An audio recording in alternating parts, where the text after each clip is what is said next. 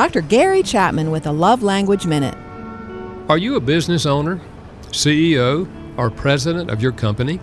Would you like to see reductions in employee turnover, improved attendance and productivity, greater customer satisfaction, more positive relationships between supervisors, staff, and colleagues, and a more positive corporate culture and work environment?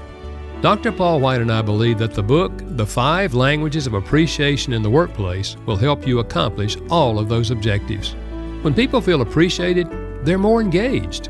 They give themselves to their work. The key is learning how to express appreciation effectively. You may give them a gift, but they would much prefer words of affirmation. One size does not fit all. That's The 5 Languages of Appreciation in the Workplace by Dr. Gary Chapman. For more, go to appreciationatwork.com.